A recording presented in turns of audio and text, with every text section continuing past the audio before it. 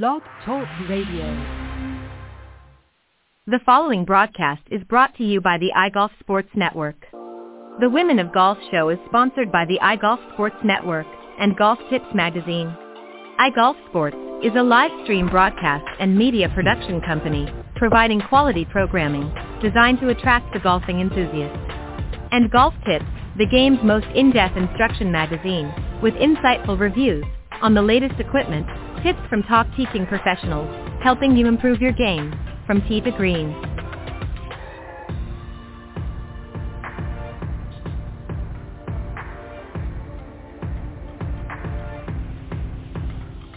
Good morning. Welcome to the Women of Golf, the #1 women's golf show around the world, with hosts Ted Odorico and Cindy Miller.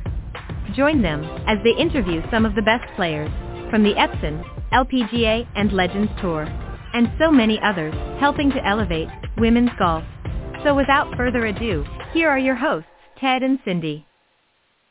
All right, good morning, everybody, and once again, welcome to the Women of Golf show. I'm Ted Odorico, and right alongside, of course, is none other than my good friend and Legends Tour player and LPGA professional, Cindy Miller, and we are your hosts here on the Women of Golf. Good morning, Cindy, and happy Valentine's Day, my dear. Well, thank you, darling. Same to you. How are you?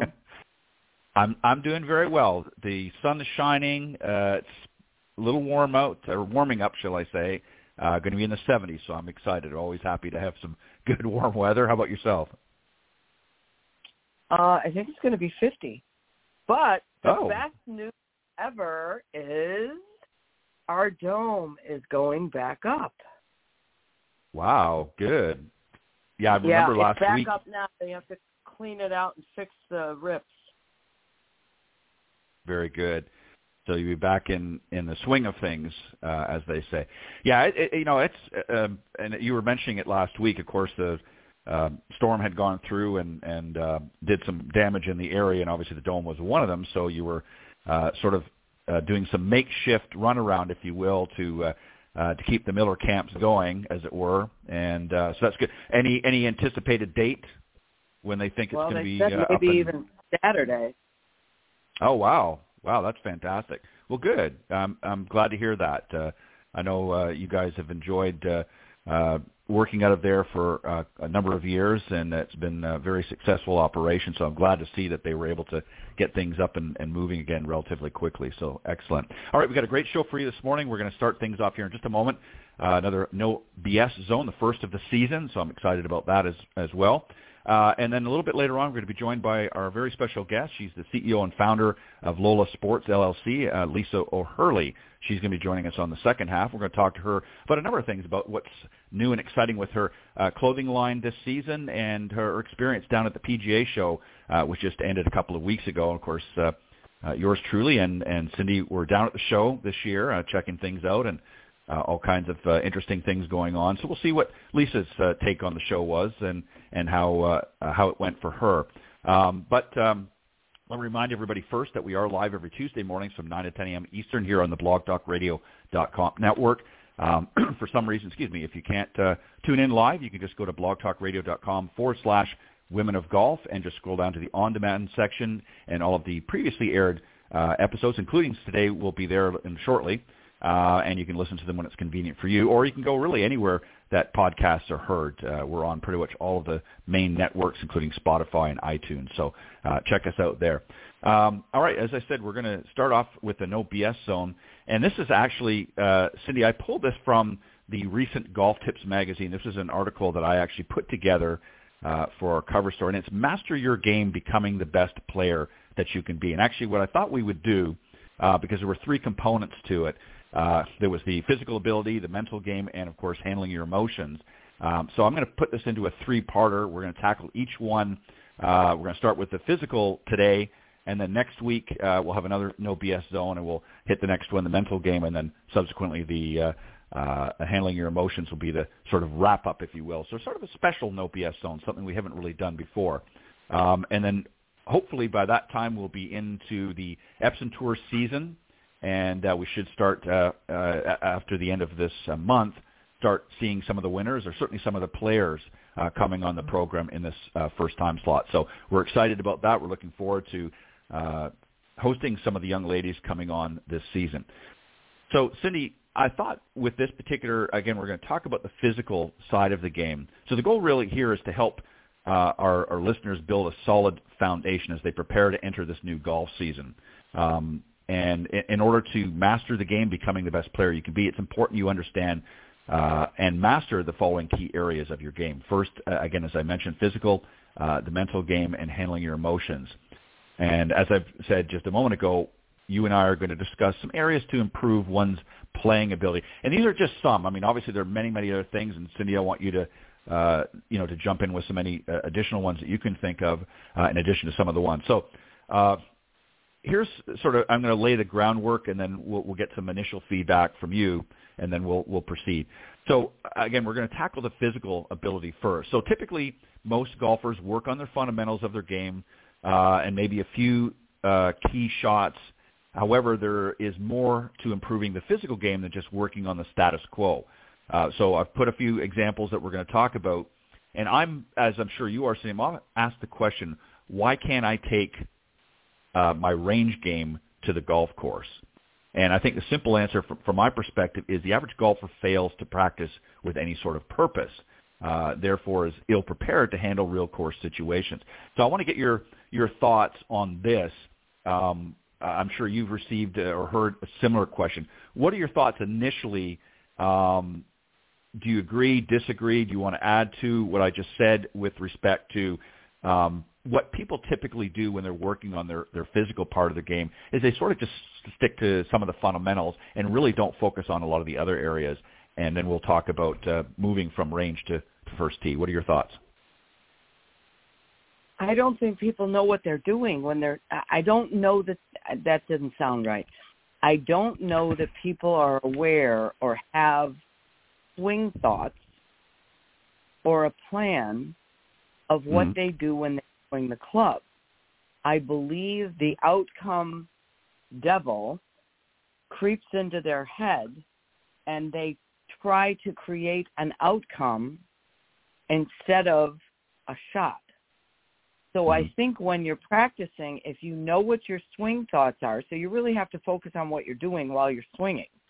And they can't be a lot of thoughts. They have to be pretty simple, very easy to think about, right? Like, oh, my head's still, I'm swinging, bending, slapping, whatever it is that you're trying to do, that you will create the shot you're looking for, therefore hit it better.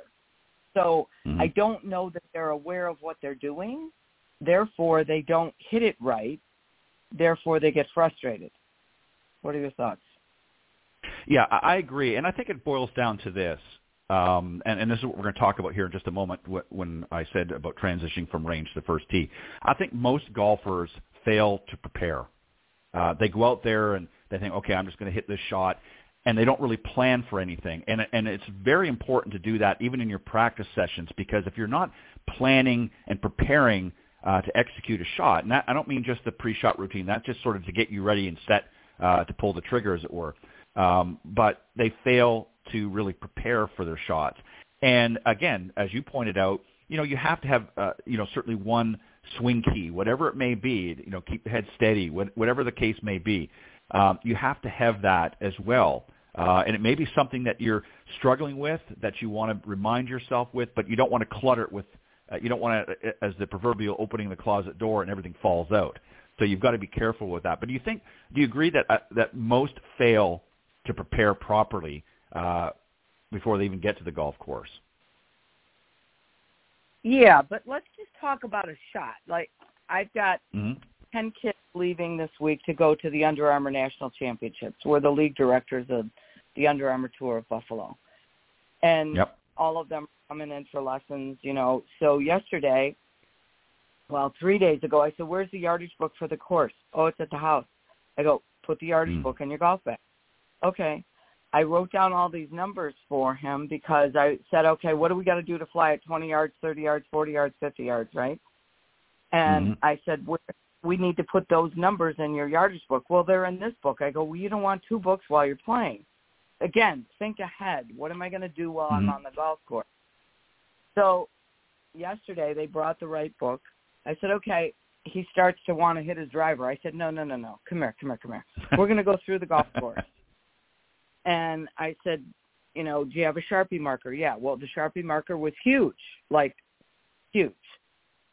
A really, really big fat tip. And I said, no. You're going to get, real thin tipped Sharpie marker so it doesn't write over all the whole book, right? So I got a Sharpie out, and I said, okay, here's the hole. Now his father goes, oh, my God, there's water everywhere. I'm like, what the heck? Stop. Right? So, again, what do people think? Oh, there's water everywhere. And, by the way, they're playing in Sandestin. Oh, wow. Yeah. Wow, the very national cool. That's a hop, skip, and a jump. Yeah, it's just down the road from me. Yeah. So, and they're all playing different golf courses depending on their age and their gender. So, and Natalie will be there, by the way. She won last year by 9 or 10 shots. Wow. Our little Natalie. Good. Yeah. So, anyway, I said, all right, let's go through the golf course. So here's where I want you to hit your tee shot. You don't need a driver here. This golf course is really short. The kid's 11 years old, right, so they're not playing it real long.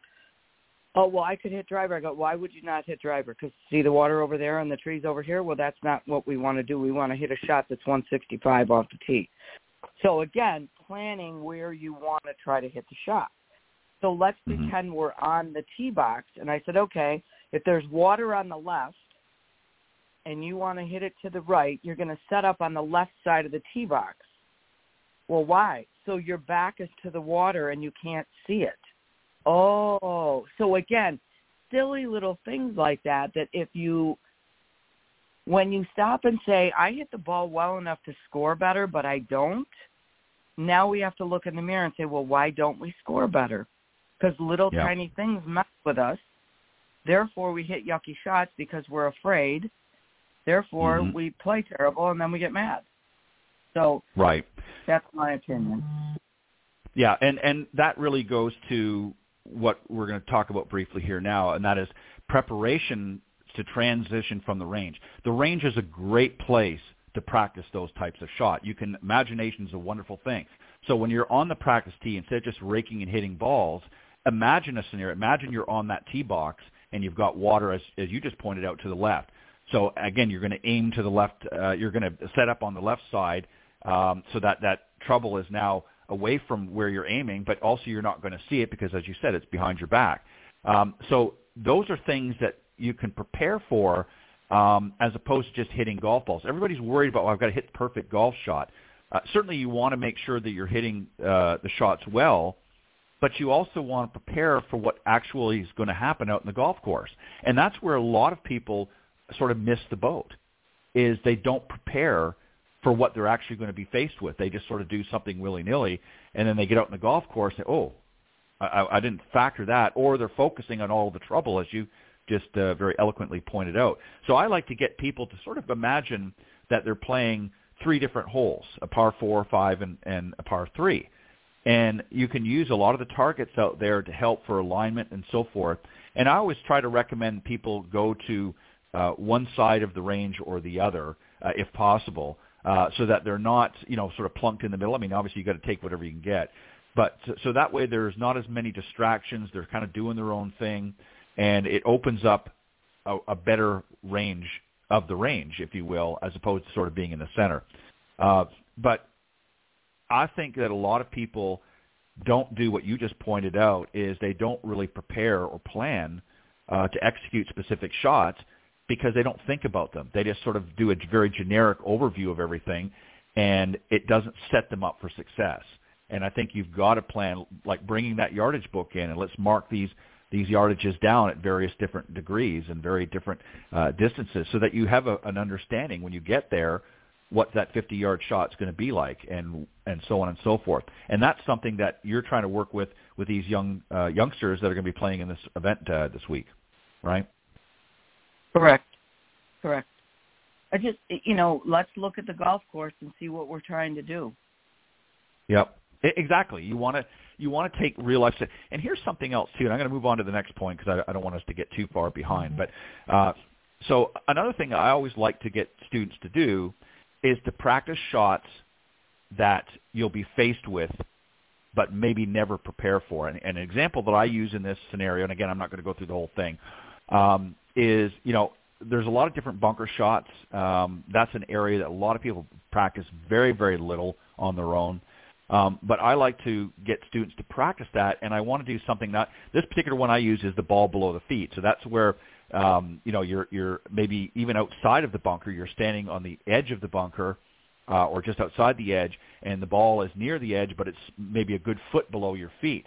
Well, that's a whole different setup than what a normal bunker shot, or maybe it's an uneven lie, like maybe the bunker's sloping slightly near the front to the green, and you've got to be on a sort of a tilted axis. So you want to practice shots like that. Don't just take the standard bunker shot and practice that. That's important too, but you need to practice because I guarantee it at some point or other, and Cindy, you can attest to this, you're going to find yourself in some awkward shots. And if you never prepare for those shots, and that doesn't mean you have to practice them all the time, but you've got to at least practice them a little bit at a time in order to become more proficient or to understand how to set up properly. What are your thoughts here? I agree. I believe that you should be able to hit it straight off a flat lie first. I agree. And try to figure out how to do it off of a different lie. But again, it's knowing what you're doing and thinking about the shot and the setup so that you can do it on the course. I mean, that's what it's all about.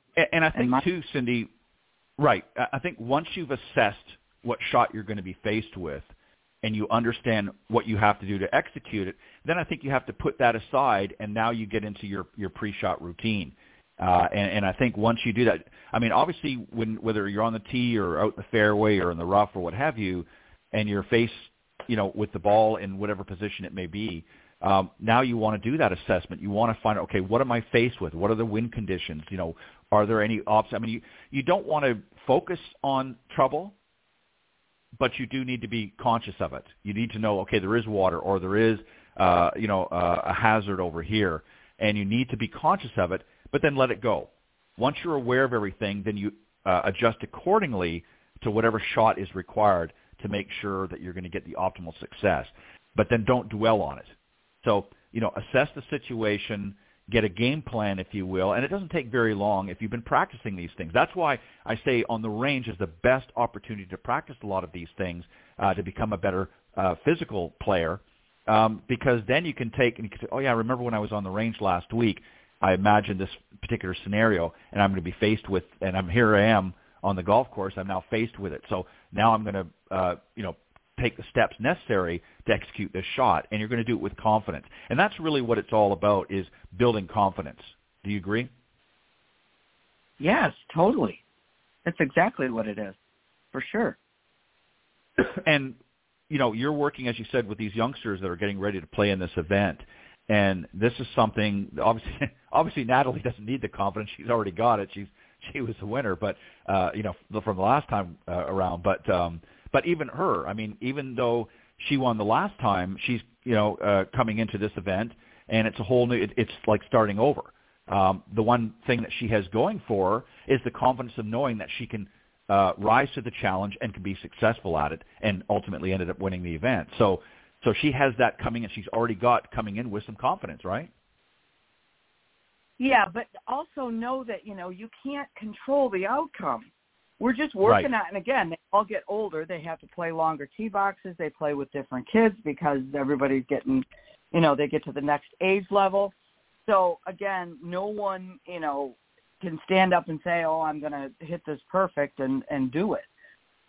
Like Scotty Scheffler on Sunday, he didn't hit it very good. Right. But he still got to win, Yep. Anyway. Yeah, that's a valid point. I mean, sometimes you're not always going to be perfect on the golf course, but you can still be successful. I mean, how many times over the years did we hear Tiger say, well, I didn't really play my A game, and he ended up beating the field by 8 shots, and people were scratching their head. What the heck do you mean you didn't play your A game? I mean, what game were you playing? I mean, you won the event, and you're hoisting the trophy up, you're carrying the check to your car, but in his mind, he knew that he could do better than what he did, but ultimately he was able to pull things together in such a way that it still yielded success. And then he would go after that event and he would work on some of the things that gave him trouble out in the golf course, that particular round or particular tournament. And that's what we want everybody to do is play with what you've got that day, and then focus on working on it. Don't start monkeying around on the golf course. The last point I want to touch on is, and I think this is really important. Obviously you want to be able to hit the ball straight, but you've got to work on your timing and tempo. This is something that very few people. Everybody has a natural body rhythm, and everybody's is different. Some might be similar, but everybody's is different, and you have to find and understand your own, because that dictates. If you're, for instance, I'm going to use some older examples, but if you're somebody that has a body rhythm that's very sort of laid back, like a Freddie Couples or an Ernie Els, and I'm referring obviously on the men's tour, you don't want to go up there and swing like a Nick Price, who had a very quick pace and body rhythm, or vice versa. So you have to find that, and I think that once you understand the importance of both and work on those things and get that good body rhythm going, that's going to help a lot as well. I'd like to get your thoughts on this. What do you do? Is there anything specific that you do to get them to understand or develop their own rhythm, as opposed to just manipulating it to somebody else's style that they see on TV? What are your thoughts here? Well, everybody's different, so they have to have their own rhythm. And I don't know that many of my students are trying to emulate. Well, they might see a swing. Like I had a dad that says, look at, Nelly Corda. In fact, it was Natalie's dad. And look at her backswing. I said, okay, Natalie happens to be 57 inches tall. Okay? Mm-hmm. And right. Nelly Corda is, I don't know, 72. A lot taller than that. Right? Yeah, a lot taller. So, yeah, so she's going to be more upright right now. Natalie's 11. She's 30, again.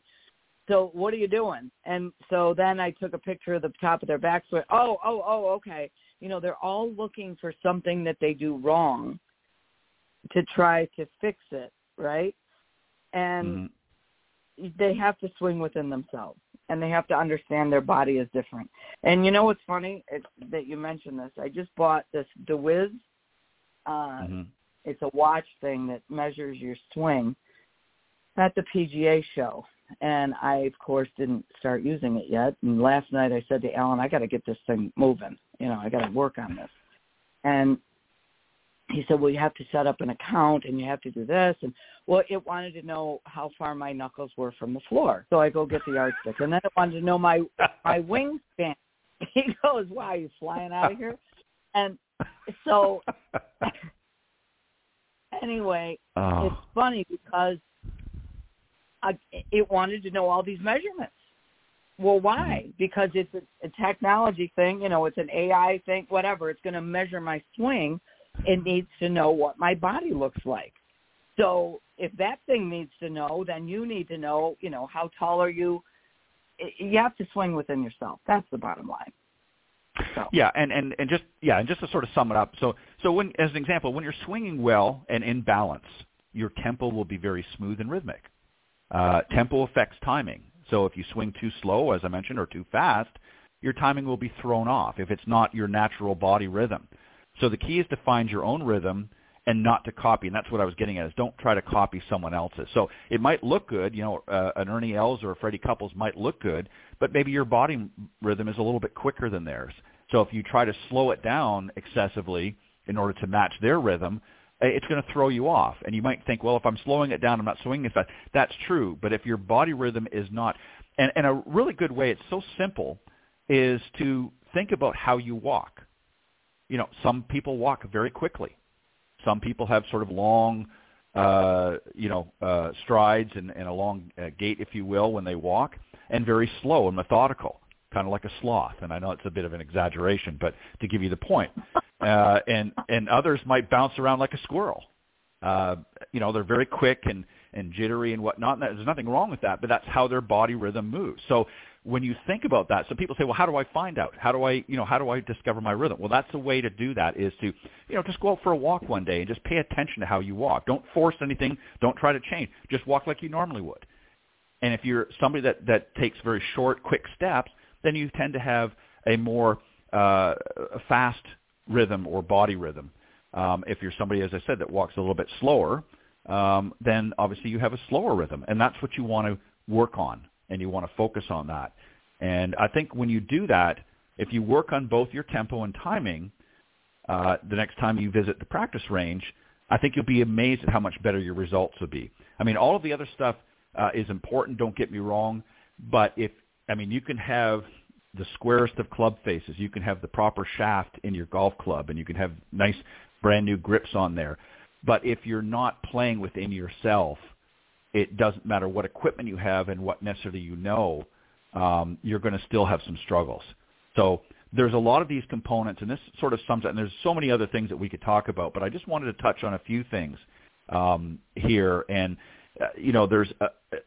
so really just to very quickly recap, is you want to prepare as best you can. I mean, it's never going to be perfect, but you want to prepare as best you can.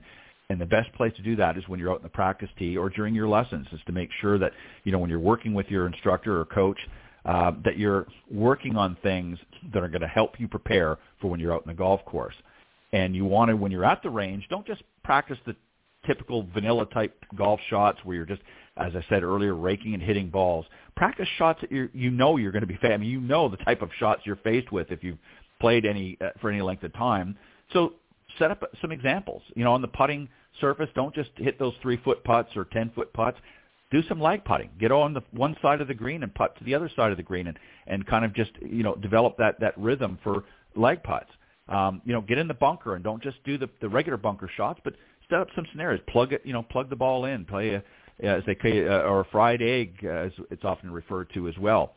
Practice a lot of different shots so that when you get out on the golf course and you're faced with one, you can say, okay, that's what I need to do. That's how I need to handle that particular shot. And there might be some variances, but essentially that's going to help you prepare better. And obviously always work on your tempo and timing, because I think that's something. Once you get that rhythm down, I think that's going to help tremendously work out some of the other things. So any final thoughts? Anything else that we should let them know before we get ready to move on? Nope. Great job. Perfect. And next week, as I said, we're going to move on to the mental game. There's some things there. And they all work hand in hand. This is what I want to emphasize, is they all work hand in hand. So it's not just the physical side. I mean, yes, that's important. You've got to work on the physical part of your game, but there's the mental side and there's the emotional side as well. And all of those components have to work together in order to be successful. And whether you're aspiring to be a tour player or you just want to maybe do well at this year's club championship, or just with your friends on the weekend, you just want to play and have more fun, these are some things that you can work on that will hopefully, if you do them right and do them consistently, will help you achieve that. So we're always here to help, and next week, as I said, on the No BS Zone, we're going to talk about the mental side of things a little bit, and we'll get more depth. So great discussion, and you can also find, I will give you the information again, but you can go to golftipsmag.com, and if you're a subscriber, the March-April issue that has just been released just within the last week or so, this particular article, Master Your Game, Becoming the Best Player You Can Be, is in there in its entirety, so you can read through there and get some of the same information, in fact, more detail than what we talked about here. So very quick break, and then we're going to welcome our very special guest this morning, Lisa O'Hurley. We'll be right back. The following ad is sponsored by Golf Tips Magazine. Are you tired of being short off the tee? And what about those 3 putts? Forget about it. It's time you got serious about your game. Golf Tips, the most in-depth magazine in the industry. For over 30 years, Golf Tips has delivered expert content such as the latest golf instruction from America's top pros, simple-to-follow practice and game improvement drills, fitness and mental game tips, equipment, training aids, accessory and apparel reviews, golf destinations and travel tips for every budget, and so much more. Don't miss a single issue. Go to golftipsmag.com and subscribe today. All right. Again, don't forget to go to golftipsmag.com and subscribe, and you'll find articles like that in the magazine and others, some useful information as well that will help improve your game. All right, Cindy, we're going to be joined once again by a special guest who was actually with us not last year but the year before. She came on and talked about a business that she had put together called LOHLA Sports LLC, and she's the founder and CEO. I'm talking about, of course, Lisa O'Hurley. She's a former Golf Channel and Golfino executive. She has a lifelong love for golf clothes and an impeccable sense of style. And she also played at Baylor University on the golf team, and is also married to actor John O'Hurley, who, of course, famously played Jay Peterman on Seinfeld, and also played the lead in Chicago on Broadway. So, Cindy, let's welcome our special guest this morning from LOHLA Sports, Lisa O'Hurley. Well, good morning, everybody. What an introduction. Short and sweet. I love it. I say. And happy Valentine's Day. Happy Valentine's Day to you as well. I think, Cindy, are you with us there or not? I didn't know if maybe you muted the mic. I did. I'm talking away, and no one can hear me. Happy Good morning, Valentine's Cindy. Day. Thank you for being here. It's Very great to good. be here. I can't believe it's been 2 years. Yeah, I was looking at it. I think you were in, I want to say either June or July of 2021 is when you came on, and talked about your exciting line, and we're going to talk more about that. But I want to, if you don't mind, Cindy, I'm just going to start off real quick because I sort of mentioned in the intro about the PGA show. I know you were down there, and I got to be honest, I tried several times because I was down there. Of course, Cindy was down there as well. Several times to come up to your booth and say hello, but you were so busy I couldn't get within 10 feet, which is a good thing for you, but not so good for me wanting to say hello. But I tried several times, so I didn't want you to think, well, wait, why didn't you stop by the booth? I did. I tried several times. So nice. But anyways. Wasn't and it nice obviously, to see it was nice to see the PGA show back in full form or nearly full form. Certainly felt like right. it. It's still a few short, but much better. I didn't go to the one last year. I think, Cindy, I think you said last week that you were the previous year. And obviously, rolling on the back end of COVID, understandably, they were taking some additional precautions and whatnot. And I think a lot of folks were hesitant to come back in full force. But this year definitely was a much better show. And let me just compliment your booth. You had a great booth. I really liked the way it was laid out. Yeah, it was very, very well put together and simple yet elegant, as they say. But Thank you. So I want to get your thoughts. Now, I'm assuming then, since you're familiar with the show, this wasn't your first one, right? You've been there before? Oh, I think this was, to be honest, my 29th. Okay. All right. Well, there you go. Uh-huh. Yeah. So you've been to a few. Yeah. So give us a little bit of the feedback, other than obviously it was a much better performance overall compared to some of the past seasons, understandably, again, because of the pandemic. But what was some of the feedback that you had? I mean, obviously you're there to do business and things like that, and network and so forth, as we all do. But what was your feedback? What was some of the feedback that you received this year at the show? So, first of all, we did do the show last year, which was, we were one of the few, because it was hot off of COVID and not that many people attended, and certainly not that many people showcased their lines. But we did decide to do last year, and it worked well for us, just because I think we got to see everybody that was there, because it was such a smaller show. This year, I mean, I do feel like it was so much busier. And, for us personally at LOHLA Sports, it was kind of an entree into more of the international golf world this year. For some reason, we had a lot of interest coming to us from Canada and the UK and Europe. And so now I have to go back to my desk and figure out how that's going to all work out. But that was really nice to see. So not only are we growing in America, but we're starting to get a lot more inquiries from overseas. Yeah, and that's a testament to really you and your team at LOHLA Sports for just doing a great job and putting everything together, not just the lines themselves, but the marketing and all the other components that are with it. Because, it's obviously a very competitive market. As you experienced down the show, there's a lot of other lines out there and that, and really everybody sort of has to find their niche and whatnot. So you've obviously done very well, and the line continues to grow. What are consumers looking for? What's some of the feedback from consumers? I know it's not a consumer show, but obviously you're talking to buyers and things like that. So they're telling you what are they saying consumers are really looking for? I think that in today's day and age, with the fabrics being so much better than they were of yesteryear, I think people are really looking for comfort. I think they're looking for outfits that they can wear all day long. We live in a very busy society. Women are super busy. And that entails everything from, families, kids, work, social activities. We're busy people. And to have to run home and change clothes in between activities is not really what we want to be doing. So right. I think that especially for women who play golf, they're kind of looking for their golf clothes to not scream, I've just been playing golf, but to be a little bit more lifestyle. And I think that has really bode well for us, because that is one of our first and foremost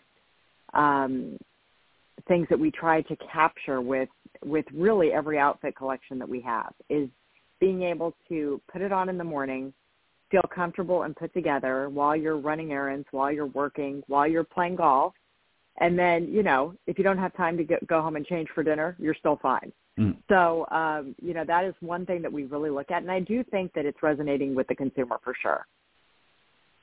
Yeah, if I hear you correctly, what you're saying in a sense is they're looking for the versatility. Obviously, they want to look good, they want to feel good, they want it to be comfortable, but they want versatility. I mean, I think the days are I shouldn't say gone, but moving in a different direction, where you have this outfit is for this sport, or this outfit is for this thing, and can't wear it anywhere else. People are looking for, particularly women, are looking for versatility in their clothes so that they can play golf and maybe throw a jacket on, and now suddenly they can go out to a dinner or a business meeting or whatever the case is. Is that what I'm hearing you say? Yep, completely agree. Completely agree.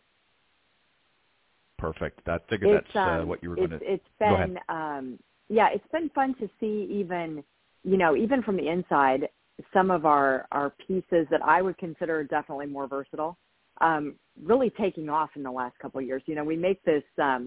One of my favorite pieces that we make is called the Golf Fitness Pull-On Pant, and it's sort of like much elevated yoga pant. Let's just say it's a tad bit thicker. It's made from a really nice Italian stretch fabric.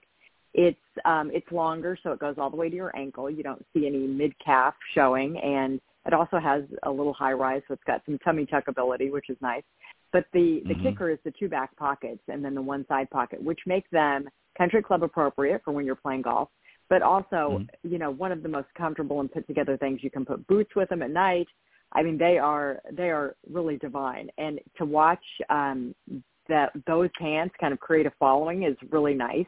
We're always being asked how many colors that they're coming in for this season. So it's something that we will continue with, and we'll probably even, make a few other pairs of pants that are similar, but kind of, that kind of go off of that one, so that then we have our own little sort of, golf leisure section going on that we've been cultivating. Right. And yeah, you again, going back to versatility, you want something that on one hand can make you feel very comfortable and casual, but at the same time can be dressed up very easily with just a few modifications or accessories added. Can make you, the talk of the town, so to speak. So I think it's important, and I know that in every walk of life, I think that people are looking for something different and a certain versatility. Yeah. Cindy, I'm going to do something I don't normally do much on the show, and that's I'm going to shut up, and Cindy, the floor is yours. Really? Yeah.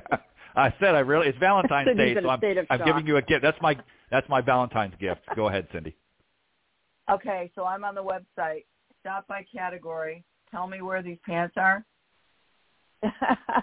Well, you'll either find them in the pants, or you'll find them in the core, but they're called the Golf Fitness Pull-On Pants. I believe right now we have them in black, navy, red, pine green. Perfect. Yeah, they're really cool. Yeah. Perfect. In fact, I have my red ones on today. It's Valentine's Day, you know. Well, there you go. All right, my question is, how far ahead do you need to create the line before it's on the market to sell? Yeah, Cindy, it's shocking, actually. So right now we are doing designs for spring, summer 24. And we're almost done with those, believe it or not. So it's well in advance. One of the fun things, you know, with this line is I'm starting, you know, I have a designer who's wonderful. Paul Reese, who lives in London, and he was previously with Burberry and also with an English brand called Aquascutum, if you're familiar with that. But he, you know, he kind of lets me in a little bit to his world, and in terms of, you know, finding the color of the season and all of that. It's really cool because most of it comes from Paris. I mean, it's definitely predetermined for whatever reason it is. But, you know, styles usually start there, colors start there, and then they filter into the rest of, you know, haute couture. And he makes sure that we know what they are so that we're playing off of that. So, you know, currently, in fact, our I was going to say our newest collection, although it doesn't hit the website for another 2 weeks, features the color of this season, which is this really pretty lilac. And so we've paired it with navy and white, and it's an outstanding color. And actually, you know, for a purple, it looks good on several skin tones, which is really, really great.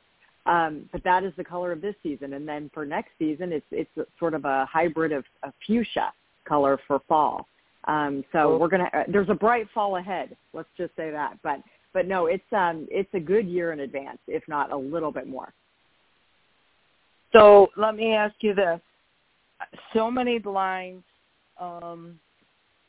put it this way, do women, so customers, not country clubs, but end users, do they fall in love with your line because it fits perfect and you never change the way you create the style, or because they like the way it looks, or both? Well, I think it's more that they like the way it looks, because I will say, you know, even though we have some styles that sort of stand the test of time, let's say the Very Pants is our bestseller, which is a 4-pocket, 4-way stretch, ankle-length golf pant that comes in every color under the sun possible. That is our bestseller, and we do maintain the fit of that.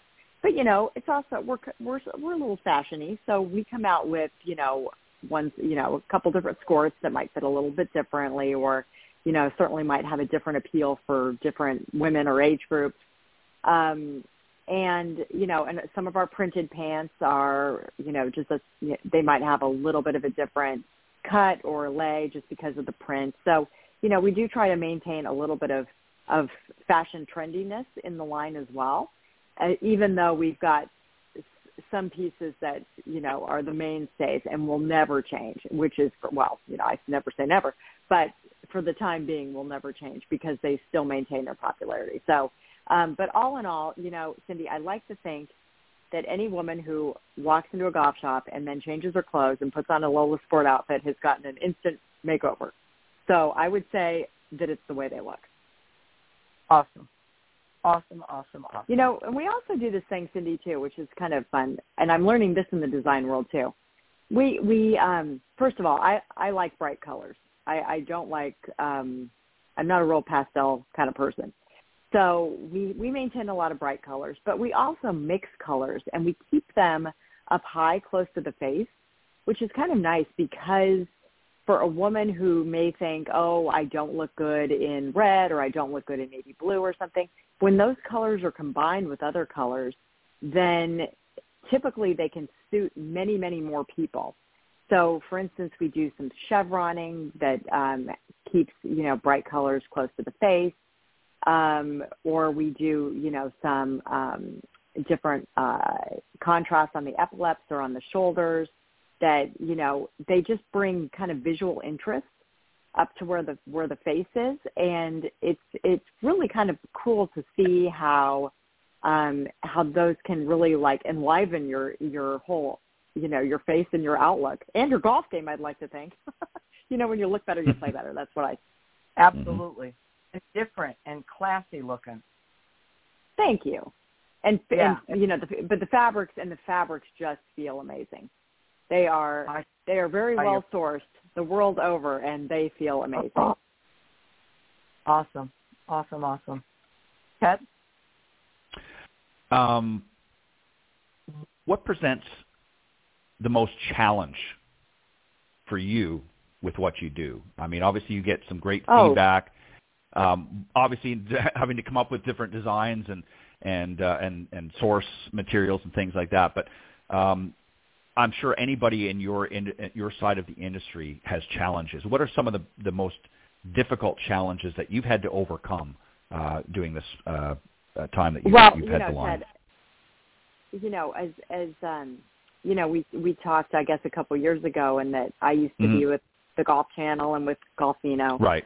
But I was not in a CEO role, and now I am. And that is every day I'm learning something about something. And I love it though, because every day is a challenge, and there's something always going on that I've got to fix or repair or make better, or for the great things we can all celebrate together. I mean, since I've talked to you too, we also have Annika Sorenstam now as our global ambassador, and yes. I mean that was a massive win for us. And I pinch myself every day when I see her in LOHLA Sport clothing. And so, not only are we learning every day about, the nuances of running a business, but then we also get to celebrate together as a company, which is really great with some of the wonderful things that have happened to us over the last couple of years. Yeah, I think it's important. Congratulations for getting Annika, because I know that Annika is very selective. Pardon me, in what she does. So for her to come on board like that as an ambassador is certainly a great feather, as they say, in your cap. I want to ask you, absolutely, because I know in addition to your team, obviously you coordinate what you're going to do, what you think is going to be successful. Now you're working on, obviously, or getting ready to wrap up spring, summer for 2024 already, well in advance. But obviously you want to get an outside perspective, outside of your inner circle, if you will. And I want to ask you just your thoughts from John's perspective. Of course, I'm talking about your husband. Obviously, he gets to see firsthand what goes on. What are some of his thoughts or his expressions that he's said to you? Obviously, I'm sure he's very proud of everything you've done, but with respect to the line, does he offer some input as well and say, hey, I really like that. I think the women are going to love it, blah, blah, blah, blah, or not so much? What's been some of his input? He does see the line in advance, as does our son, who's 16 years old, who's got a pretty good eye, I have to say, himself. Because Paul and I started this, Paul is the designer, because we started during COVID, our methods are a little not by the book, let's say. Like, he and I don't physically get together that much because he's in England, and I certainly don't get to go to Portugal much, which is where we make our clothing. So we do a lot virtually, and part of that is a lot of pictures, and he'll send fabrics and stuff. And whenever he does, it's a family event, let me tell you. And John takes a look, and our son takes a look, and that's been really fun just to have their input. And certainly they have nixed a few things that I've gone ahead and gone forward with that maybe I shouldn't have. Maybe they were right, and vice versa. But I do value their opinion. And as I say, our most popular pants, called the Very Pants, that actually was a derivation of John's Seinfeld character, because one of our favorite episodes was when he talks about, it's the very pants I climbed the Himalayas in.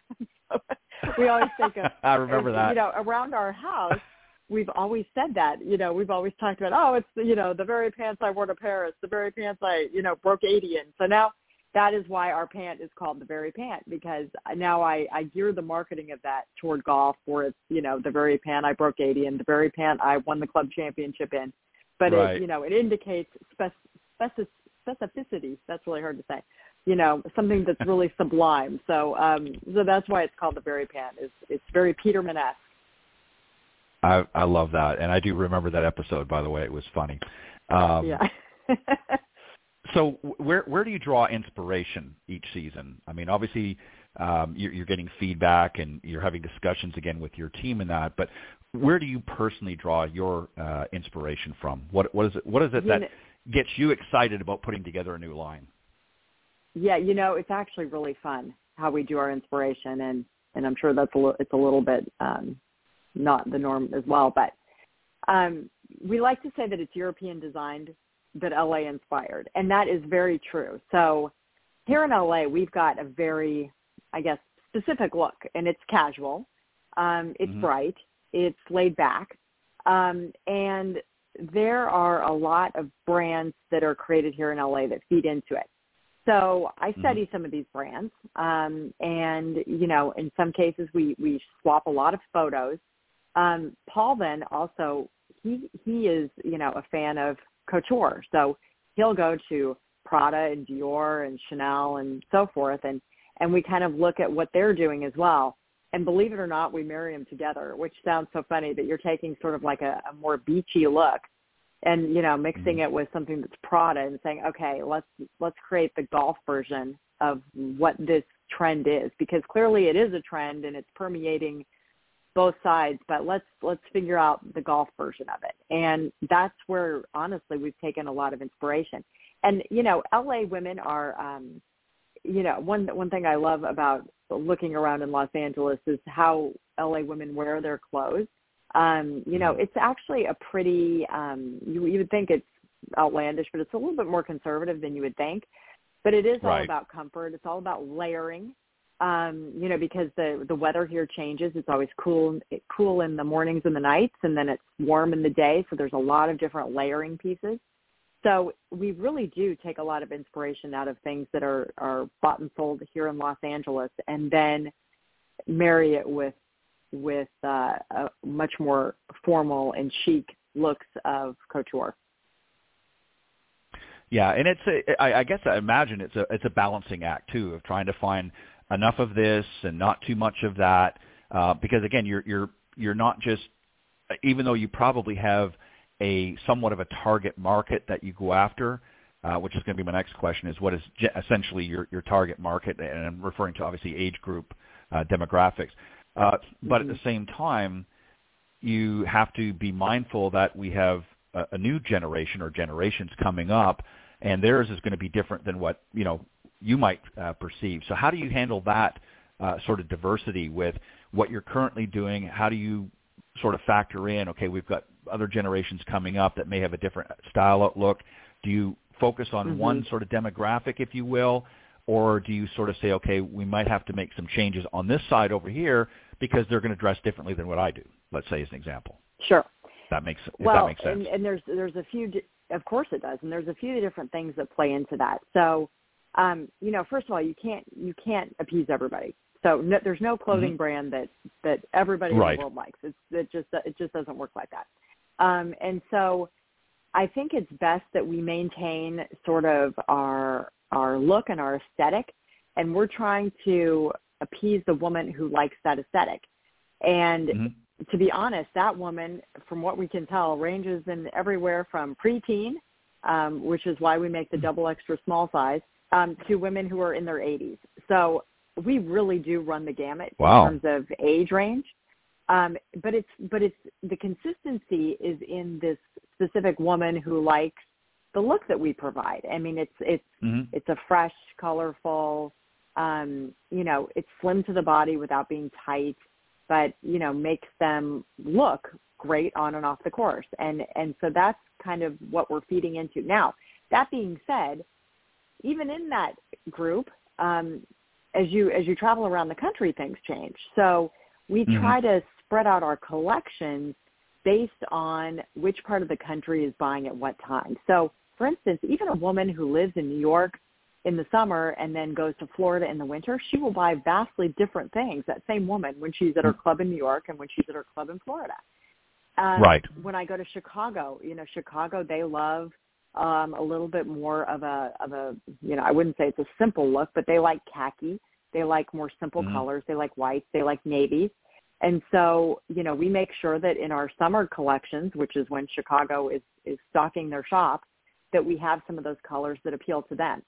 So we do spread it out throughout our collections so that it appeals to when those clubs will be buying and stocking their merchandise and when those certain women might be in those areas. So that does take some thought and process in terms of how we organize the collections and the deliveries. But otherwise, I think that it's kind of, we're just kind of trying to go for this one woman who's got this very specific taste. And luckily, it's a lot of women who have that specific taste, which that's been great for us. Yeah.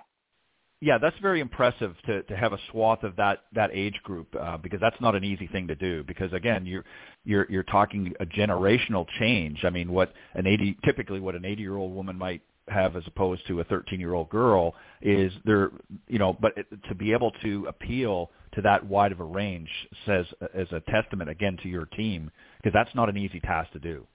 Because again, no, it's not. You're talking. Right. Yeah. Go ahead. Well, I was going to say, and it's not to say that they may pick the exact same pieces, but within a collection, there's probably things to appease that the teenage girl who wants to look more cute and fun to be with, as I say. By the way, that's a LOHLA sport term. And then, a woman who wants to look a little bit more sophisticated. So we try to appease both of those within one collection, yes. Yeah, that's very impressive. Cindy, go ahead. I'm just totally impressed with how smart you are and how much planning has to go into all this. Stuff looks amazing. Thanks, Cindy. Stop by the booth because I am a retail therapy professional. Oh, excellent. Not even a hobby. It's become a profession. I love that, Cindy. Own it. Yeah, exactly. I love it. Well, of course. Thank you. And thank you for the compliments. I really appreciate them. And just to remind your listeners that we do sell online at LOHLAsport.com, and it's LOHLAsport.com. And then, we are sold at about 250 country clubs in the United States right now. And if your club doesn't have it, please ask them for it, because that's how we grow, which is great, is by, adding additional country clubs. We certainly want to support the PGA of America and all the PGA shops nationwide. So that's our first line of business. Anyway, I really appreciate the time, though, you guys. Thank you. Well, we're glad that you were able to join us, and especially on a special day, Valentine's Day. It's always good to have a fun and interesting show, and we appreciate you joining us. And again, that's LOHLAsport.com is the website. You definitely want to go and check it out for those tuning into the show. But Lisa, thank you very much for joining us. I hope you'll come back and join us again on a future show. We always appreciate having you, and much continued success. I think you've got a great line and a great business out there, and just keep doing the great things that you do, and hopefully you'll stop by again. Well, thank you so much. I'd love to. All right. Happy Valentine's Day again, and thank you again for joining us here on the Women of Golf. All right. That was Lisa O'Hurley from LOHLAsports.com, actually LOHLAsport.com. It is a very interesting line, though. Don't you agree, Cindy? Yeah. Classy. I like it. Yeah, very. Yeah. Well, you'll have to reach out and get some free samples or something. But no, she's and like I said, just very, very busy. What was really interesting when as I said at the beginning, when I went down to the show, and literally I went by several times, tried to stop in over the course of and I mean it was just a constant flow of people there, and obviously you don't want to just sort of barge into a conversation or interrupt and so forth. And I mean, she didn't have, I don't think, a moment's rest, which is good. I mean, for business, that's good. And again, that's a testament to business, because there were some others that that were there representing as well that didn't seem to have the same flow. So obviously she's got a winning formula there that's served her very well, and it's going to be interesting to see as this as the different lines continue to grow. But on that note, we got to wrap it up. Happy Valentine's Day, everybody. Thank you for tuning into the Women of Golf. We hope you enjoyed it. We'll be back next week with another No BS Zone and another interview guest that will follow. We hope you join us. Thank you, everybody. Have a great day. Thank you always, Cindy, for being my partner in crime, and I hope you have a great rest of your day as we sign off the show. Thanks, everybody. Thanks, Cindy. Bye-bye.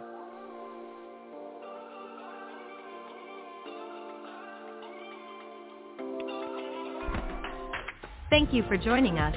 We hope you enjoyed listening to this week's Women of Golf show. Ted and Cindy wish to thank this week's special guests. Remember to join them every Tuesday from 9 to 10 a.m. Eastern here on the iGolf Sports Network or on any of these social media platforms: iTunes, Stitcher, TuneIn, CastBox, TalkStream Live, and of course Spotify. To get updates on the show, you can follow the Women of Golf's Facebook page at www.facebook.com/womenofgolf. This has been a production of the iGolf Sports Network.